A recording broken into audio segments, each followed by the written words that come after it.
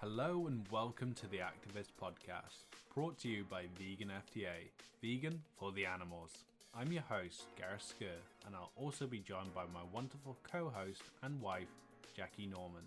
In this episode, we have the amazing Eduardo Gonçalves, founder of the campaign to ban trophy hunting.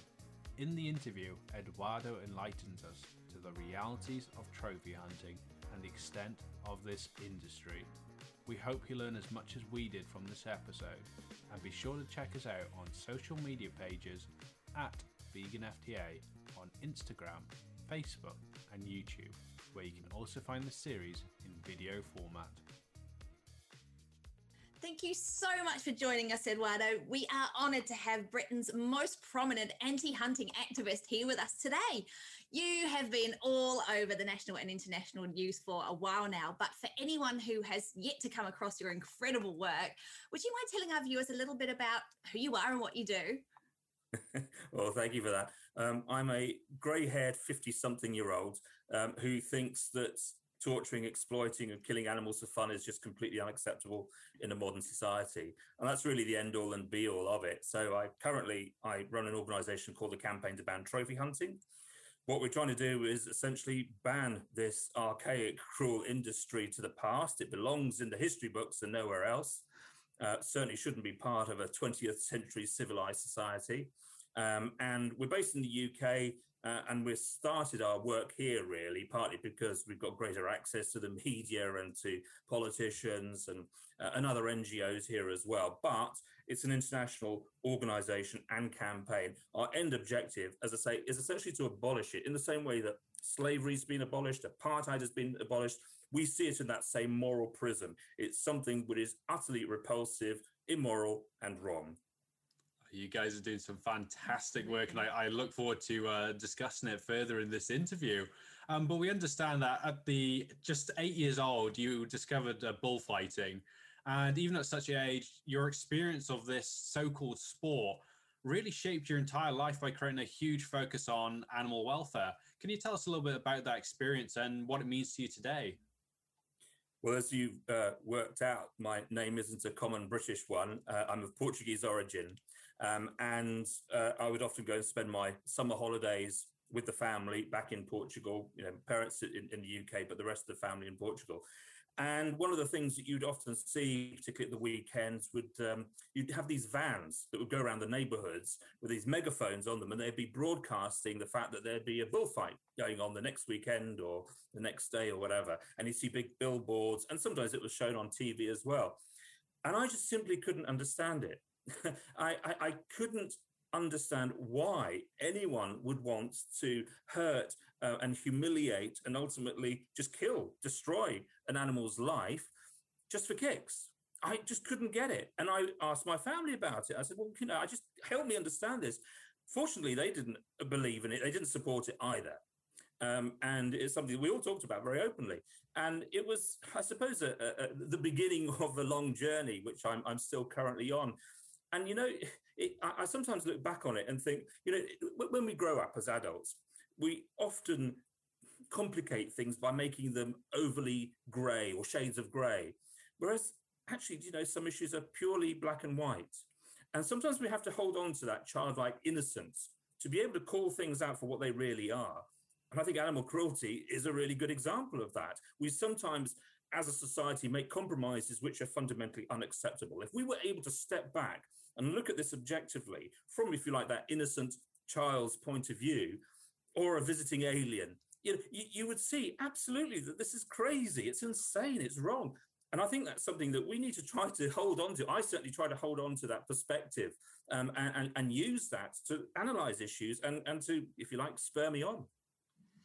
Yeah, that's thank goodness that you made the connection so young, and it has shaped you in the way that it has to make such a difference now. And I think the word that you use, humiliation, is a huge one when it comes to watching these awful things. Certainly, since becoming vegan, I look at bullfighting really, really differently, and the humiliation, that's what gets me. That we're doing this to another beautiful creature like that. And indeed, you know, before your work became known to us in such a powerful way, I mean, all of a sudden you're boom, just everywhere, particularly with the release of your latest book, which we'll talk about. But I had no idea what a huge problem it was. You know, we would see the odd thing in the news about dentist shoots lion, and, you know, everyone would get up into uproar. But, you know, this is a huge problem. And to give our viewers an idea of the size and the impact of the work that you've been doing, your SOS Lynx campaign, which was to stop the extinction of the Iberian lynx, actually resulted in this entire species no longer being classed as critically endangered, which is so fantastic. You know, prior to your campaign, the global population of these animals was less than 100. So that must have been an insanely wonderful feeling, you know, to play such a huge part in that. Do you feel that the media coverage was one of the key aspects in making your campaign a success? It was essential. It wouldn't have been a success without it. You say there was fewer than 100. Just to give you an example of the scale of the collapse of the population, at the beginning of the 20th century, there was 100,000 Iberian lynxes, and then we were down to 92, of which only 28 were breeding age females. There were none in captivity, so there was no breeding program. There was no prospect of the species surviving. We were actually looking into the abyss of the very real prospect of the first big cat extinction on Earth since the saber-toothed tiger. And that's back in prehistoric times. That's the scale of the conservation crisis we were looking at. And of course, that would have huge ramifications because this was Europe's only endemic big cat. And so for many of the European governments and conservation organizations who are constantly trying to fund organizations in the developing world, but also putting pressure on governments in developing nations to say, look, you've got to protect your species better, you've got to protect your habitats. What kind of credibility would big NGOs have if we let our own, and in fact our very only big cat disappear on our very doorstep? So it had, you know, enormous ramifications, and that was why it was essential to stop it. And yes, so the role of the media was critical. When we got involved in the campaign, or when we started it, there was literally no book in English that had ever been written about the Iberian lynx species. There'd been no story in any newspaper in the world. There were very few photos of it, let alone film footage. So the way we started the campaign was basically to start telling people what it was, that it was amazing, this is what it looked like, this was what the problem was. And fortunately, I've got a background both as a journalist and I worked as a policy advisor in government as well. So I kind of understood a little bit how you can get an issue to the top of the pile, because there's so many issues out there, as you well know, and the struggle is always to get your voice heard in amongst all of that white noise. And so I was able to contact editors and magazine writers. Also, I worked very closely with a guy called Richard Brock. Now, he was the producer of David Attenborough's Life on Earth series, and he came down to Portugal and started filming. And in fact, we got documentaries, you know, on the BBC, National Geographic, Discovery Channel, and it was on, you know, newspapers and magazines everywhere. Suddenly, it was an issue that was on the map. Very few people had ever heard of it. In fact, I'll tell you, when I rang up the head of species of one of the world's largest conservation organizations and asked him, look, what are you doing and can we work together? And he said, well, isn't that a subspecies of the Eurasian lynx? And of course it isn't. It's one of the unique 36 species. And for the fact that you know, the head of the species program of one of the world's largest conservation organizations didn't know a simple basic fact like that, I mean, that really sets off alarm bells. And it was a real indicator of just how, if you like, conservation groups generally had dropped the ball. So we had to make a lot of noise. Now, it's one thing to make noise, it's another to be heard. You know, just complaining or whinging or whatever, that doesn't necessarily need to change. You have to be focused. You have to understand how to work with the media, how they work, how they see the world. And, you know, and that's been fundamental, obviously, to the work that we've done with the trophy hunting issue. And we've been able to get the support of, well, pretty much every newspaper in Britain on an official, and I'm talking about editorials. When you have the Times and the Daily Mirror and the Daily Star and Sunday People and so on, all putting editorials out saying, yeah, we stand together with the campaign to ban trophy hunting. What that does is it makes ministers and governments sit up and take notice. And, you know, we may not like the mainstream media and all it does all of the time, but the fact is it is influential. And we have to be smart as a movement to know how to work with it and how to understand that journalists, they're looking for a good story. Editors, they're wanting to write about things which are important to their readers. And on this issue, it's very clear, and indeed on pretty much all animal welfare issues, actually, one thing that journalists and editors will tell you is when we write a story about animal cruelty, the number of comments that we get on the story when we put it on the online page just goes off it goes off the scale. And so they know. And so you have to say, look, I can bring you a good story. These are the facts. You have to be credible. It has to be based on evidence, but you have to be able to tell it in such a way that's going to be able to engage their readers, their viewers. That's something that I think the whole animal protection and advocacy movement has to be better at. And, at the end of the day, if we're going to be heard rather than just making noise, that's the key to it. Thank you. That is some brilliant advice there. And we've had a few of our activists through this series, like Captain Paul Watson in episode 1 of season 2. He spoke as well about trying to capture that media attention as well, and how you can use, scandal, violence, sex, and celebrity. If you have all 4 of those, you have a super story that, of course, these tabloids will pick up. And it's some brilliant advice. I really hope everyone picks up on that. So when you're writing into your local paper, you know what to do. But as we've already touched on, your campaign to ban trophy hunting, it reached national and international headlines, and it made trophy hunting one of the biggest animal welfare issues in the UK for 2019 at least. The public really got behind this course. As you say, they see the animal stuff, they go nuts for it. It happens everywhere. We see it here in New Zealand. Every time the local brings out anything on animals, it goes crazy. But it's just having that backing from these papers like the Daily Mail and celebrities publicly endorsing the campaign.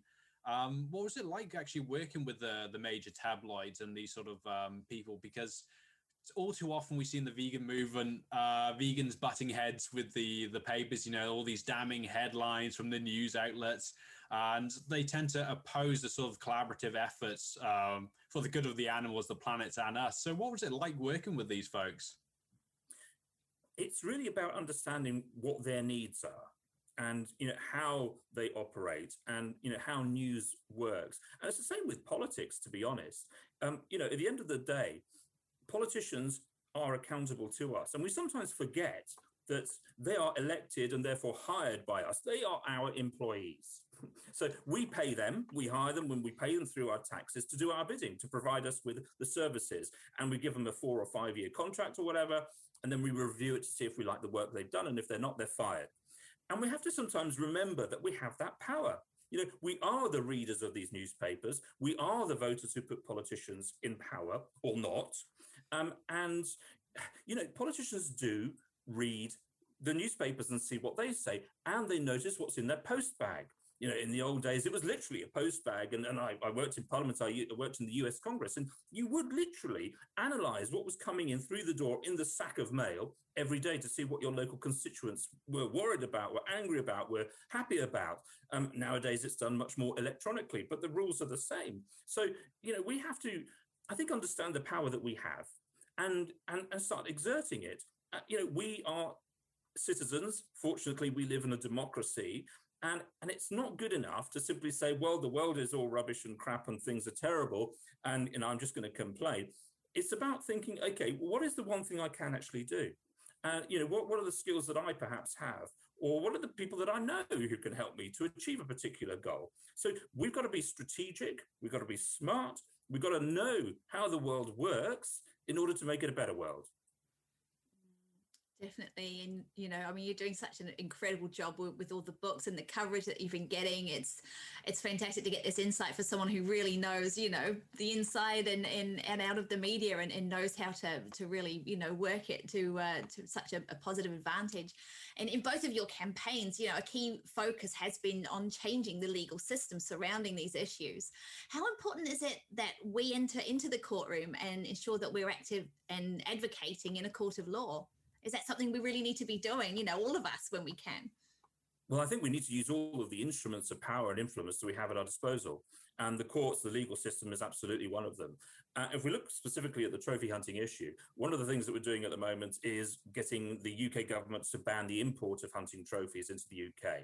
But we're going to need to go further than that, because that's one piece of the puzzle. Ultimately, we need to change the law internationally when it comes to saving and protecting the species which are affected by it.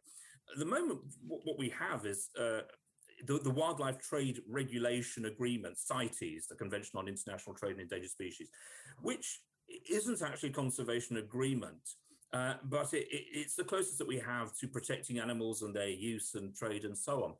But there's a really big problem, because although it says even the most endangered animals like leopards and cheetahs, they are the most endangered, and you cannot trade them and use them and their body parts for anything except possibly in exceptional circumstances, there's this gaping loophole in the law that says, oh, but it's okay if you're a trophy hunter, because, somehow that isn't a commercial activity. When you're killing these animals, it's for, to get to an item of furniture or fashion or whatever, something to stick up in the wall or to turn into a handbag. And it's absolutely nuts, because apart from anything else, the wildlife trade crime syndicates have seen a huge opportunity, and they've driven a coach and horses through the law.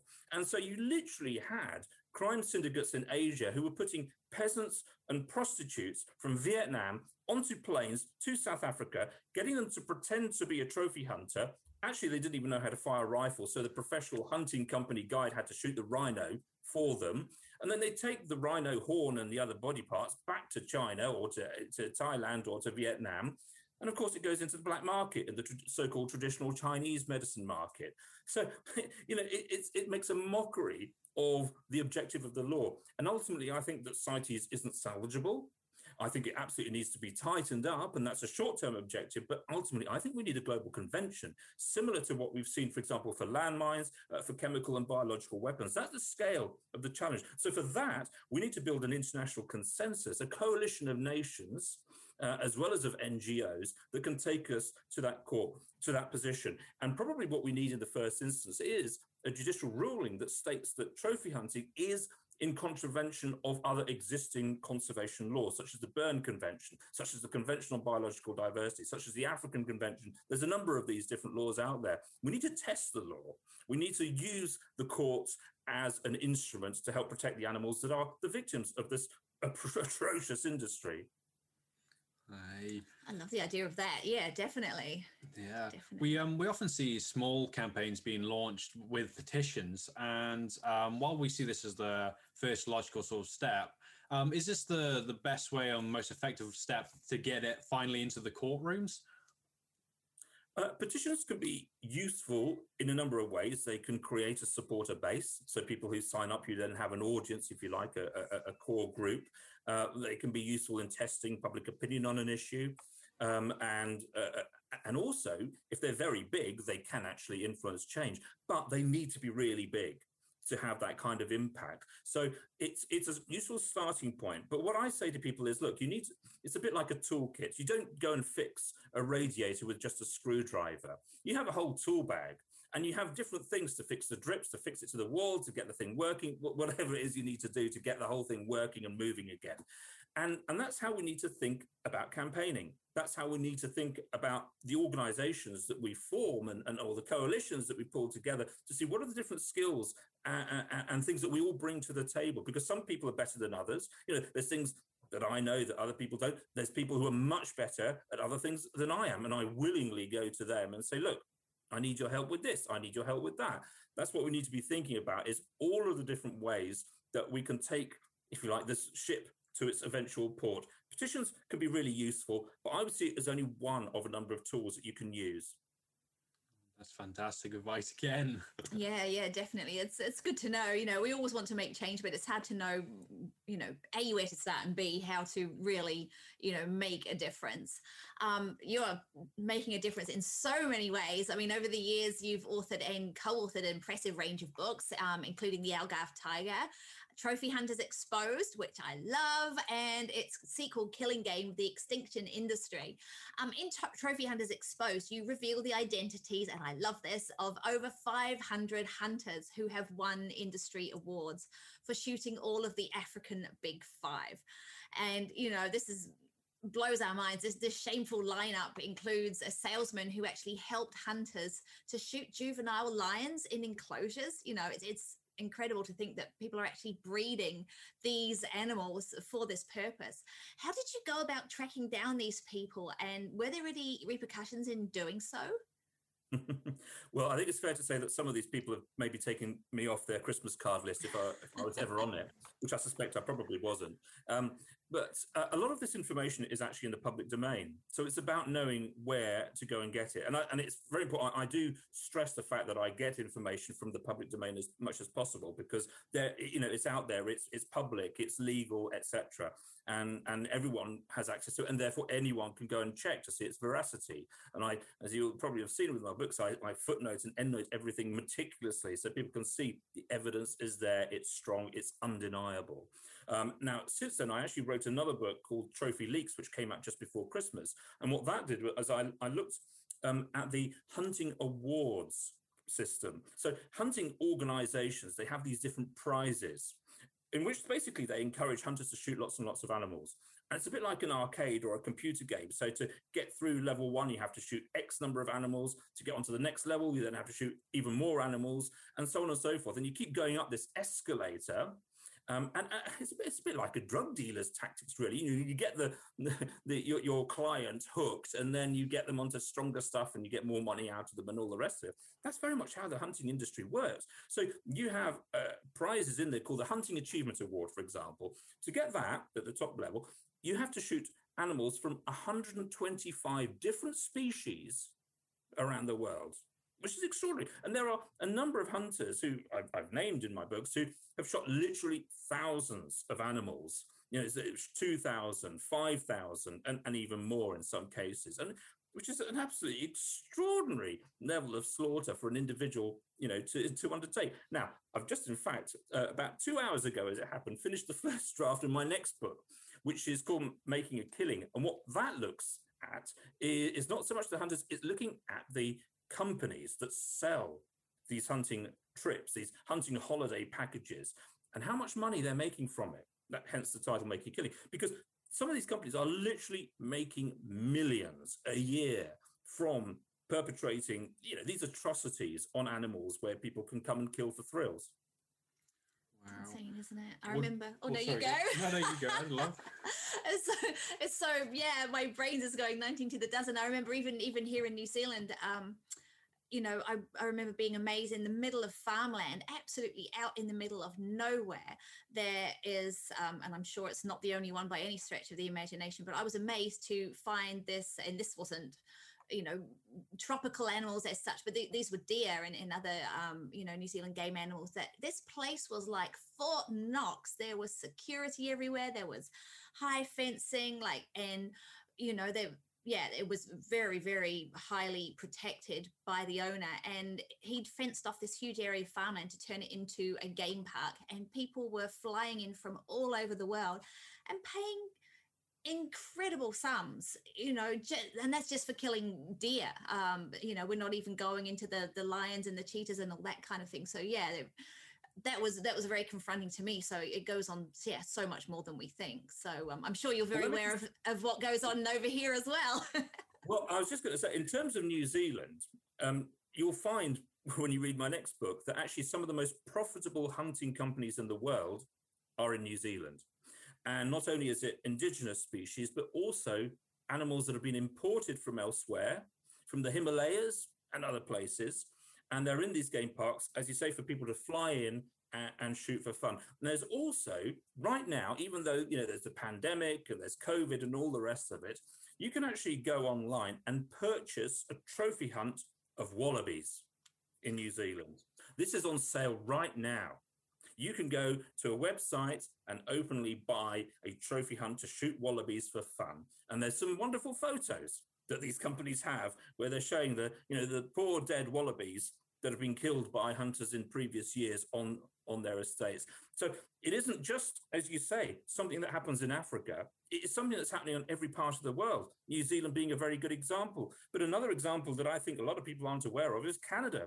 Canada is the one country in the world that allows trophy hunters to jet in and shoot polar bears for fun, for sport, for souvenirs, for selfies, all of it. And people think, my goodness, polar bears are one of the most endangered animals on Earth. They're almost a symbol of the conservation crisis that we face today. And yet, even though America's banned it, Russia's banned it, Norway's banned it, in Canada still allows hunters from all around the world to jet in and shoot polar bears just for a laugh and just so they can get that head or that body or whatever back home to show off to your pals. Stop the podcast. We'd like to take a moment to give a shout out to one of our partners, the NZAVS. The New Zealand Anti-Vivisection Society, NZAVS, is New Zealand's primary charity defending animals used in science. Their mission is to end animal experimentation and the harmful use of animals for research, testing and teaching. Follow them to keep up with their tireless work and game-changing campaigns for the animals at nzavs.org.nz. Now back to the podcast. It's just so disgusting like that. This thing it shouldn't be happening in this age. One thing that really shocked me during the research for this as well was just the industrial scale farms for breeding things, even like the lions, just to be shot. Like, this is the thing, when we think of industrial farming, it's always like chicken, cows, pigs, you know, all your usually abused animals and like fish and things like that. But to think that even, you know, lions and all these other creatures are being treated in the same ways, it's horrendous. It's it is shocking. And what is happening is you have literally thousands of lions in cages right now, today, that are waiting for a trophy hunter to come along, choose them, and they go out into the enclosure, fenced-in area which they can't escape from, and to be shot. And it's very cheap because, you know, if you want to hunt a wild lion in Tanzania or Zimbabwe or Zambia or whatever, you're going to be out in the field, you know, for weeks probably. So you're paying daily fees to a professional hunting guide, which you have to do. And all the time you're also racking up the cost of staying in luxury accommodation and all the rest of it. Whereas you go to one of these places, it's bred in a cage, shot in an enclosure, it's a fraction of the cost. You can pick up a lion or a lioness for $5,000, for example. Whereas if you're trying to get a wild one in Tanzania, 70 or 80,000 is not untypical. And now they're not just breeding lions. So you've got leopards, you've got cheetahs, you've got tigers. Tigers are being bred in cages for people to shoot for trophies, but all sorts of, zebras, bears. There's even a couple of elephants that have been bred in captivity. I mean, the list is absolutely mind-boggling. There's literally dozens of animals that are being bred, and not just in Africa. You go to Argentina, they're breeding cougars in captivity for people to go down and shoot. You know, Argentina and South America is becoming a hub of the trophy hunting industry, increasingly so. And you can go and shoot captive-bred cougars there as well. Wow. Yeah, insanity. I don't get, you know, like with this game park that I was talking about in New Zealand, you know, they're all fenced in. They can't escape. What kind of sport is that? It's like, oh, me big man, me big hunter, look what I got. It was like, well, it wasn't bloody hard, was it? It's convenience hunting. You know, we've got convenience food, we've got convenience that. We've now got convenience hunting. And, you know, people say to me, well, surely during COVID and the pandemic and all the rest of it, you know, people haven't been able to fly to Africa. And so it's been good for the wildlife there. Well, it's been good for the wildlife in Africa, but that doesn't mean it's been good for wildlife everywhere. Because if you go, for example, to the States, you've got this huge industry where they have exotics ranches. So what happens there is if you're an American hunter, you can't be bothered to fly halfway around the world to shoot a zebra. You don't need to anymore. Go to Texas. They've got loads of them on these exotics ranches. You've got all sorts of African animals, including some that actually are extinct in the wild.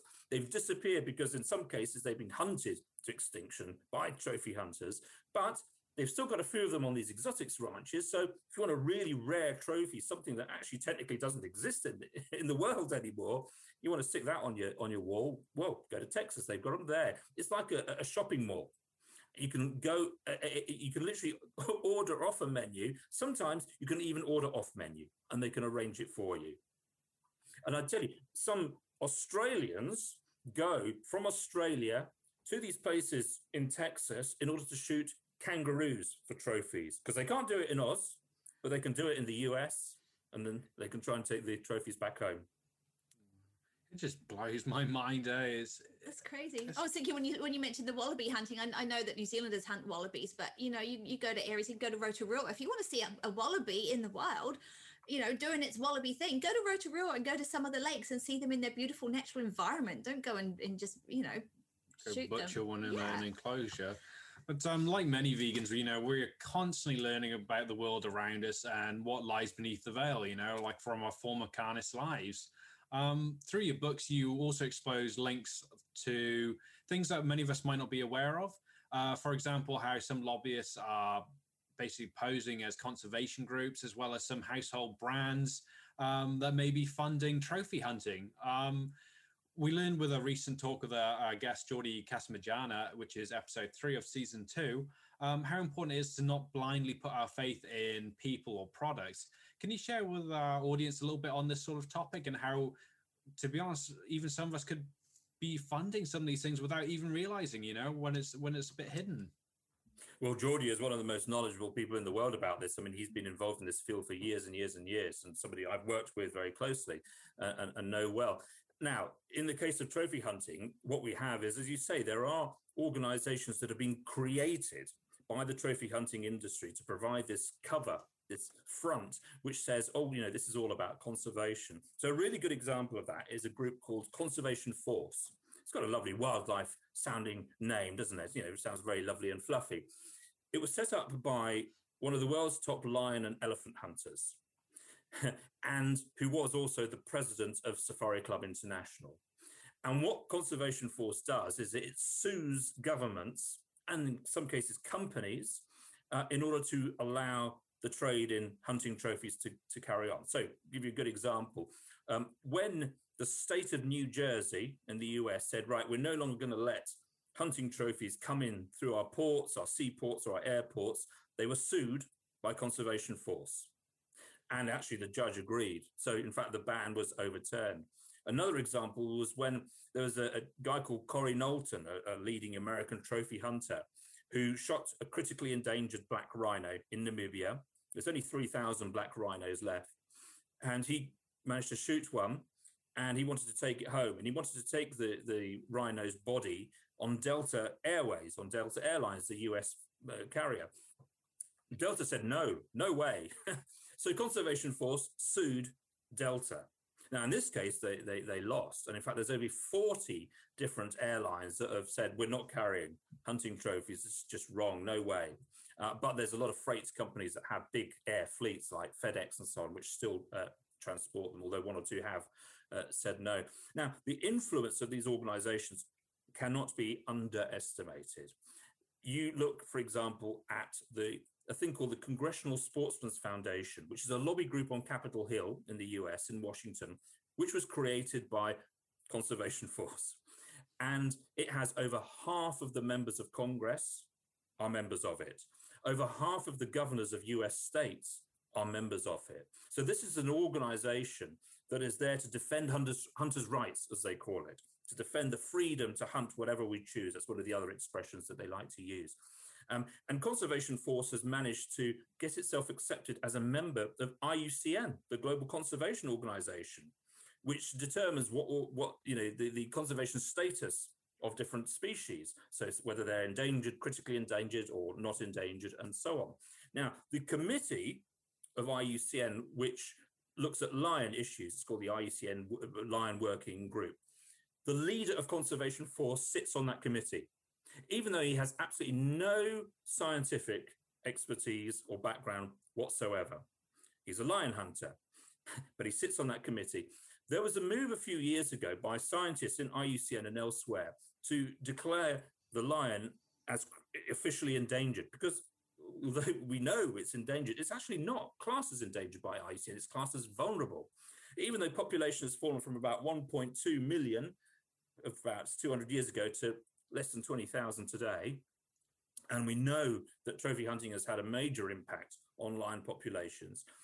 So when there was a move by governments, African governments and scientists to class lions as endangered, both by CITES and in IUCN, and also in the US government, so the Endangered Species Act, there was this huge campaign that was launched by Conservation Force and Safari Club International. The world's largest trophy hunting organization spends $14 million a year on lobbying governments, puts lots of money into the election campaign funds for pro-hunting politicians. There were a number of members of the Trump administration when they ran for Congress.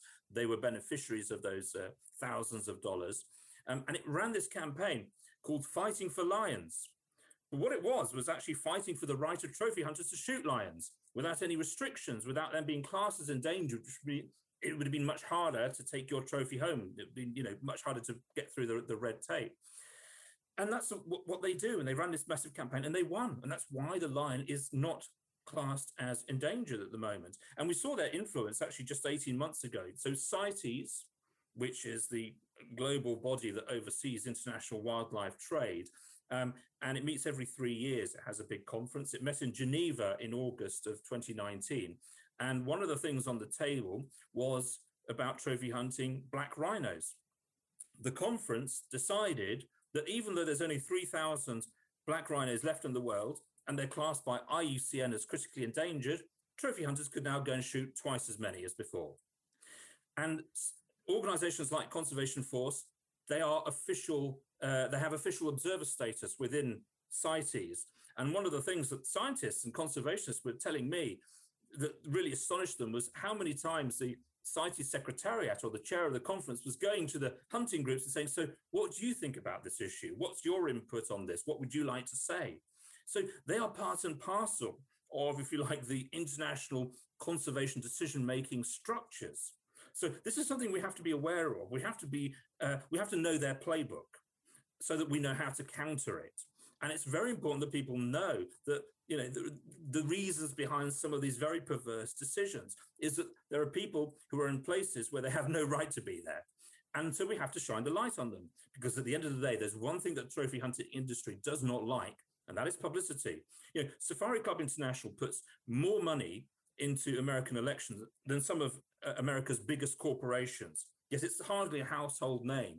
It's bigger than American Express or Delta or so, but people haven't heard of it. And that's because it prefers to stay in the shadows.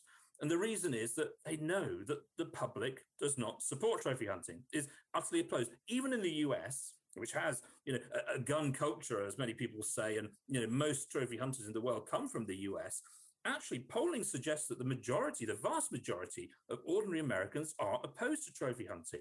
So that's why they prefer to stay in the shadows and instead set up these front organizations that lobby directly the politicians on Capitol Hill and puts money into their campaigns, and they infiltrate the conservation bodies that make the important decisions and so on and so forth. That's their play.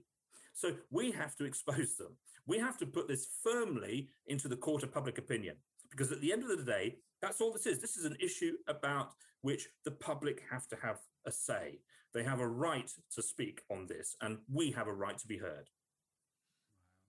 Thank you so much for that information, because it, is something we'd never heard of before, and this whole interview just keeps blowing my mind as we're going along, because there's just so much I didn't know about this myself, and it's so important. It's great that you're there shining that spotlight, and I hope our activists out there can also pick up that torch and start shining it too, because absolutely, yeah, it always makes us want to fight harder, and hopefully everybody watching will be the same. And it's got me thinking of talking to you. I came from a farming background years ago, and so I'm thinking of all the hunters here in New Zealand that have got these deer heads on their walls that would absolutely abhor the hunting of lions and cheetahs.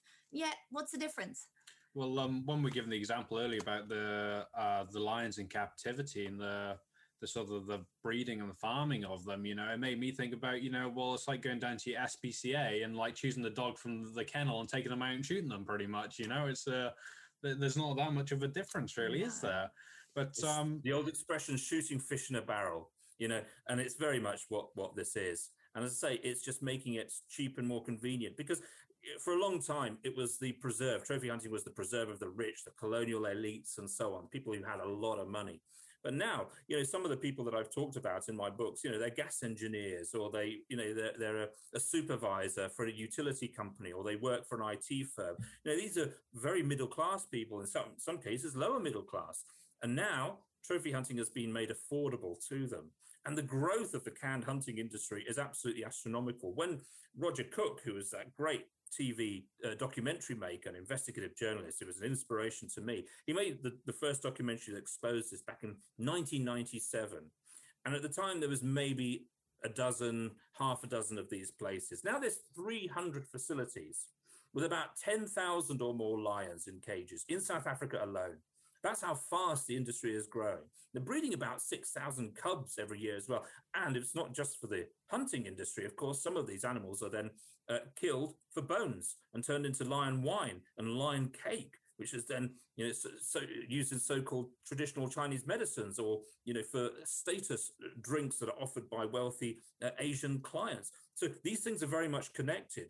And again, one of the things that happened, which shows the power of the industry, that took place at the CITES conference a few years ago, was South Africa was able to gain an exemption for the lion bone trade. So lions are being bred commercially and sold commercially for their bones to be turned into wine and cake for Asian clients, and they're shipped to Vietnam and to China and so on.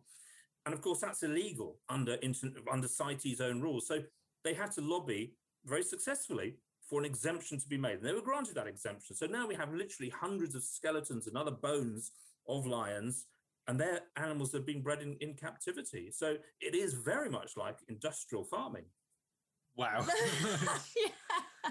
It's crazy. I can't believe it. No. It's mental. But often within the vegan movement, we hear rumblings from groups that pressure campaigns and single issue actions are not enough. But to quote a vegan YouTuber, The Cranky Vegan, he recently said, the reality is, without taking steps forwards, you're just standing still. And how has it been for you with having a single focus in your campaigns? Has that really helped you to be as successful and achieve as much as you have by having that refined focus? I think that the important thing is to win. It's not enough to just care or to complain or to shout about it. It's about deciding what you can do, what you're in a position to be able to do, and to plan your route map to a very concrete objective. I've actually worked in a number of campaigns on a number of different issues throughout my life. I've worked in homelessness issues, on climate change. I was part of the Paris climate process. I was involved in forest conservation, and many other things. And so I suppose you could say I've taken on a number of single issues during my time. And at a number of times, I've been able to make a difference, to make change happen in law or in other ways. And I suppose this is what I decided to do when it came to the trophy hunting issue, because, well, apart from anything else, this is an issue we can win. The public is already on our side on this. Wherever you take opinion polls, and we've done them in Britain, other groups have done them in Germany, in the US and elsewhere, the vast majority of people, 80% or more, are absolutely opposed to trophy hunting. But I also see this as a doorway issue, if you like. So this is one where, fundamentally what this is about is about us as humans exploiting and using nature, other living creatures, for our own purposes with no regard for their welfare or the consequences. And if you look at a lot of the big issues that we face today as humanity, as a human race, as a society, these are all those same issues. We are destroying our natural resources. We're destroying biodiversity. We're provoking this climate emergency for those same reasons, because we fail to take responsibility. We fail to understand that we are part of nature. It's not us and nature, that we are inextricably linked and dependent on its fate as much as it is on ours. And if we understand that through perhaps the prism of this issue, perhaps we can get a real sense of what the challenge is for the wider issues as well, and the changes that we need to make, because it's not enough to try to reduce some global carbon emissions and introduce some green technologies. What we need to do is really some very fundamental changes to the way that we live, work, and play. And this is a change of mind. It's a paradigm shift that we're talking about fundamentally. And I see through this issue a way to understand those wider challenges, and for people to be able to understand and accept the changes, the fundamental root changes that we need to make as ourselves, as people, and the way that we behave. Definitely. You couldn't agree more. And I mean, we could talk to you all day, but you are an absolute powerhouse. Your knowledge is astounding, and I'm so glad that you're getting it out there.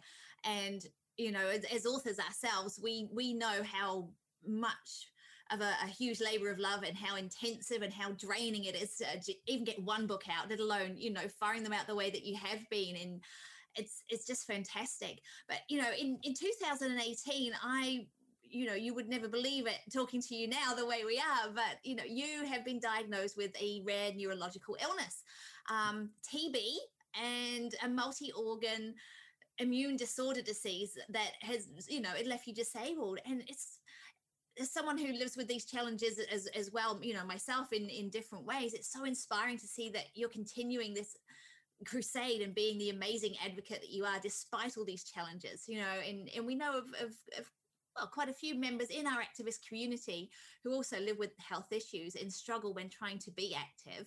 And, you know, you are up against so much with what you're doing, you know, I can't even begin to comprehend. But do you have any advice for our activists when overcoming adversity, especially ones that you can't control? Well, I think with my own condition, I recognize that I'm extremely fortunate, both because there are people far worse off than me, but also because I live in a country that has a national health service and is able to provide excellent care. And I have a team of 10 consultants and all the rest of it. So, you know, a lot of people, if I'd have been born in almost any other country in the world, I wouldn't have access to that. So I recognize I'm in a very privileged position. And I also, you know, when one is confronted by crisis or by trauma, one of the best ways to heal is to help outside of yourself. You know, it takes, I mean, in a very simple level, it makes you forget about the aches and pains and the things you can't do if you're able to do something and make, hopefully, the world a slightly better place in the process. So I do find it a form of therapy. I mean, when I became ill and when I was eventually diagnosed and so on, I had to give up work. I had to step down from my job. I was the chief executive of the League Against Cruel Sports, which is Britain's largest anti-hunting organization, or was at the time. And, you know, it was very difficult to realize that I couldn't do that again.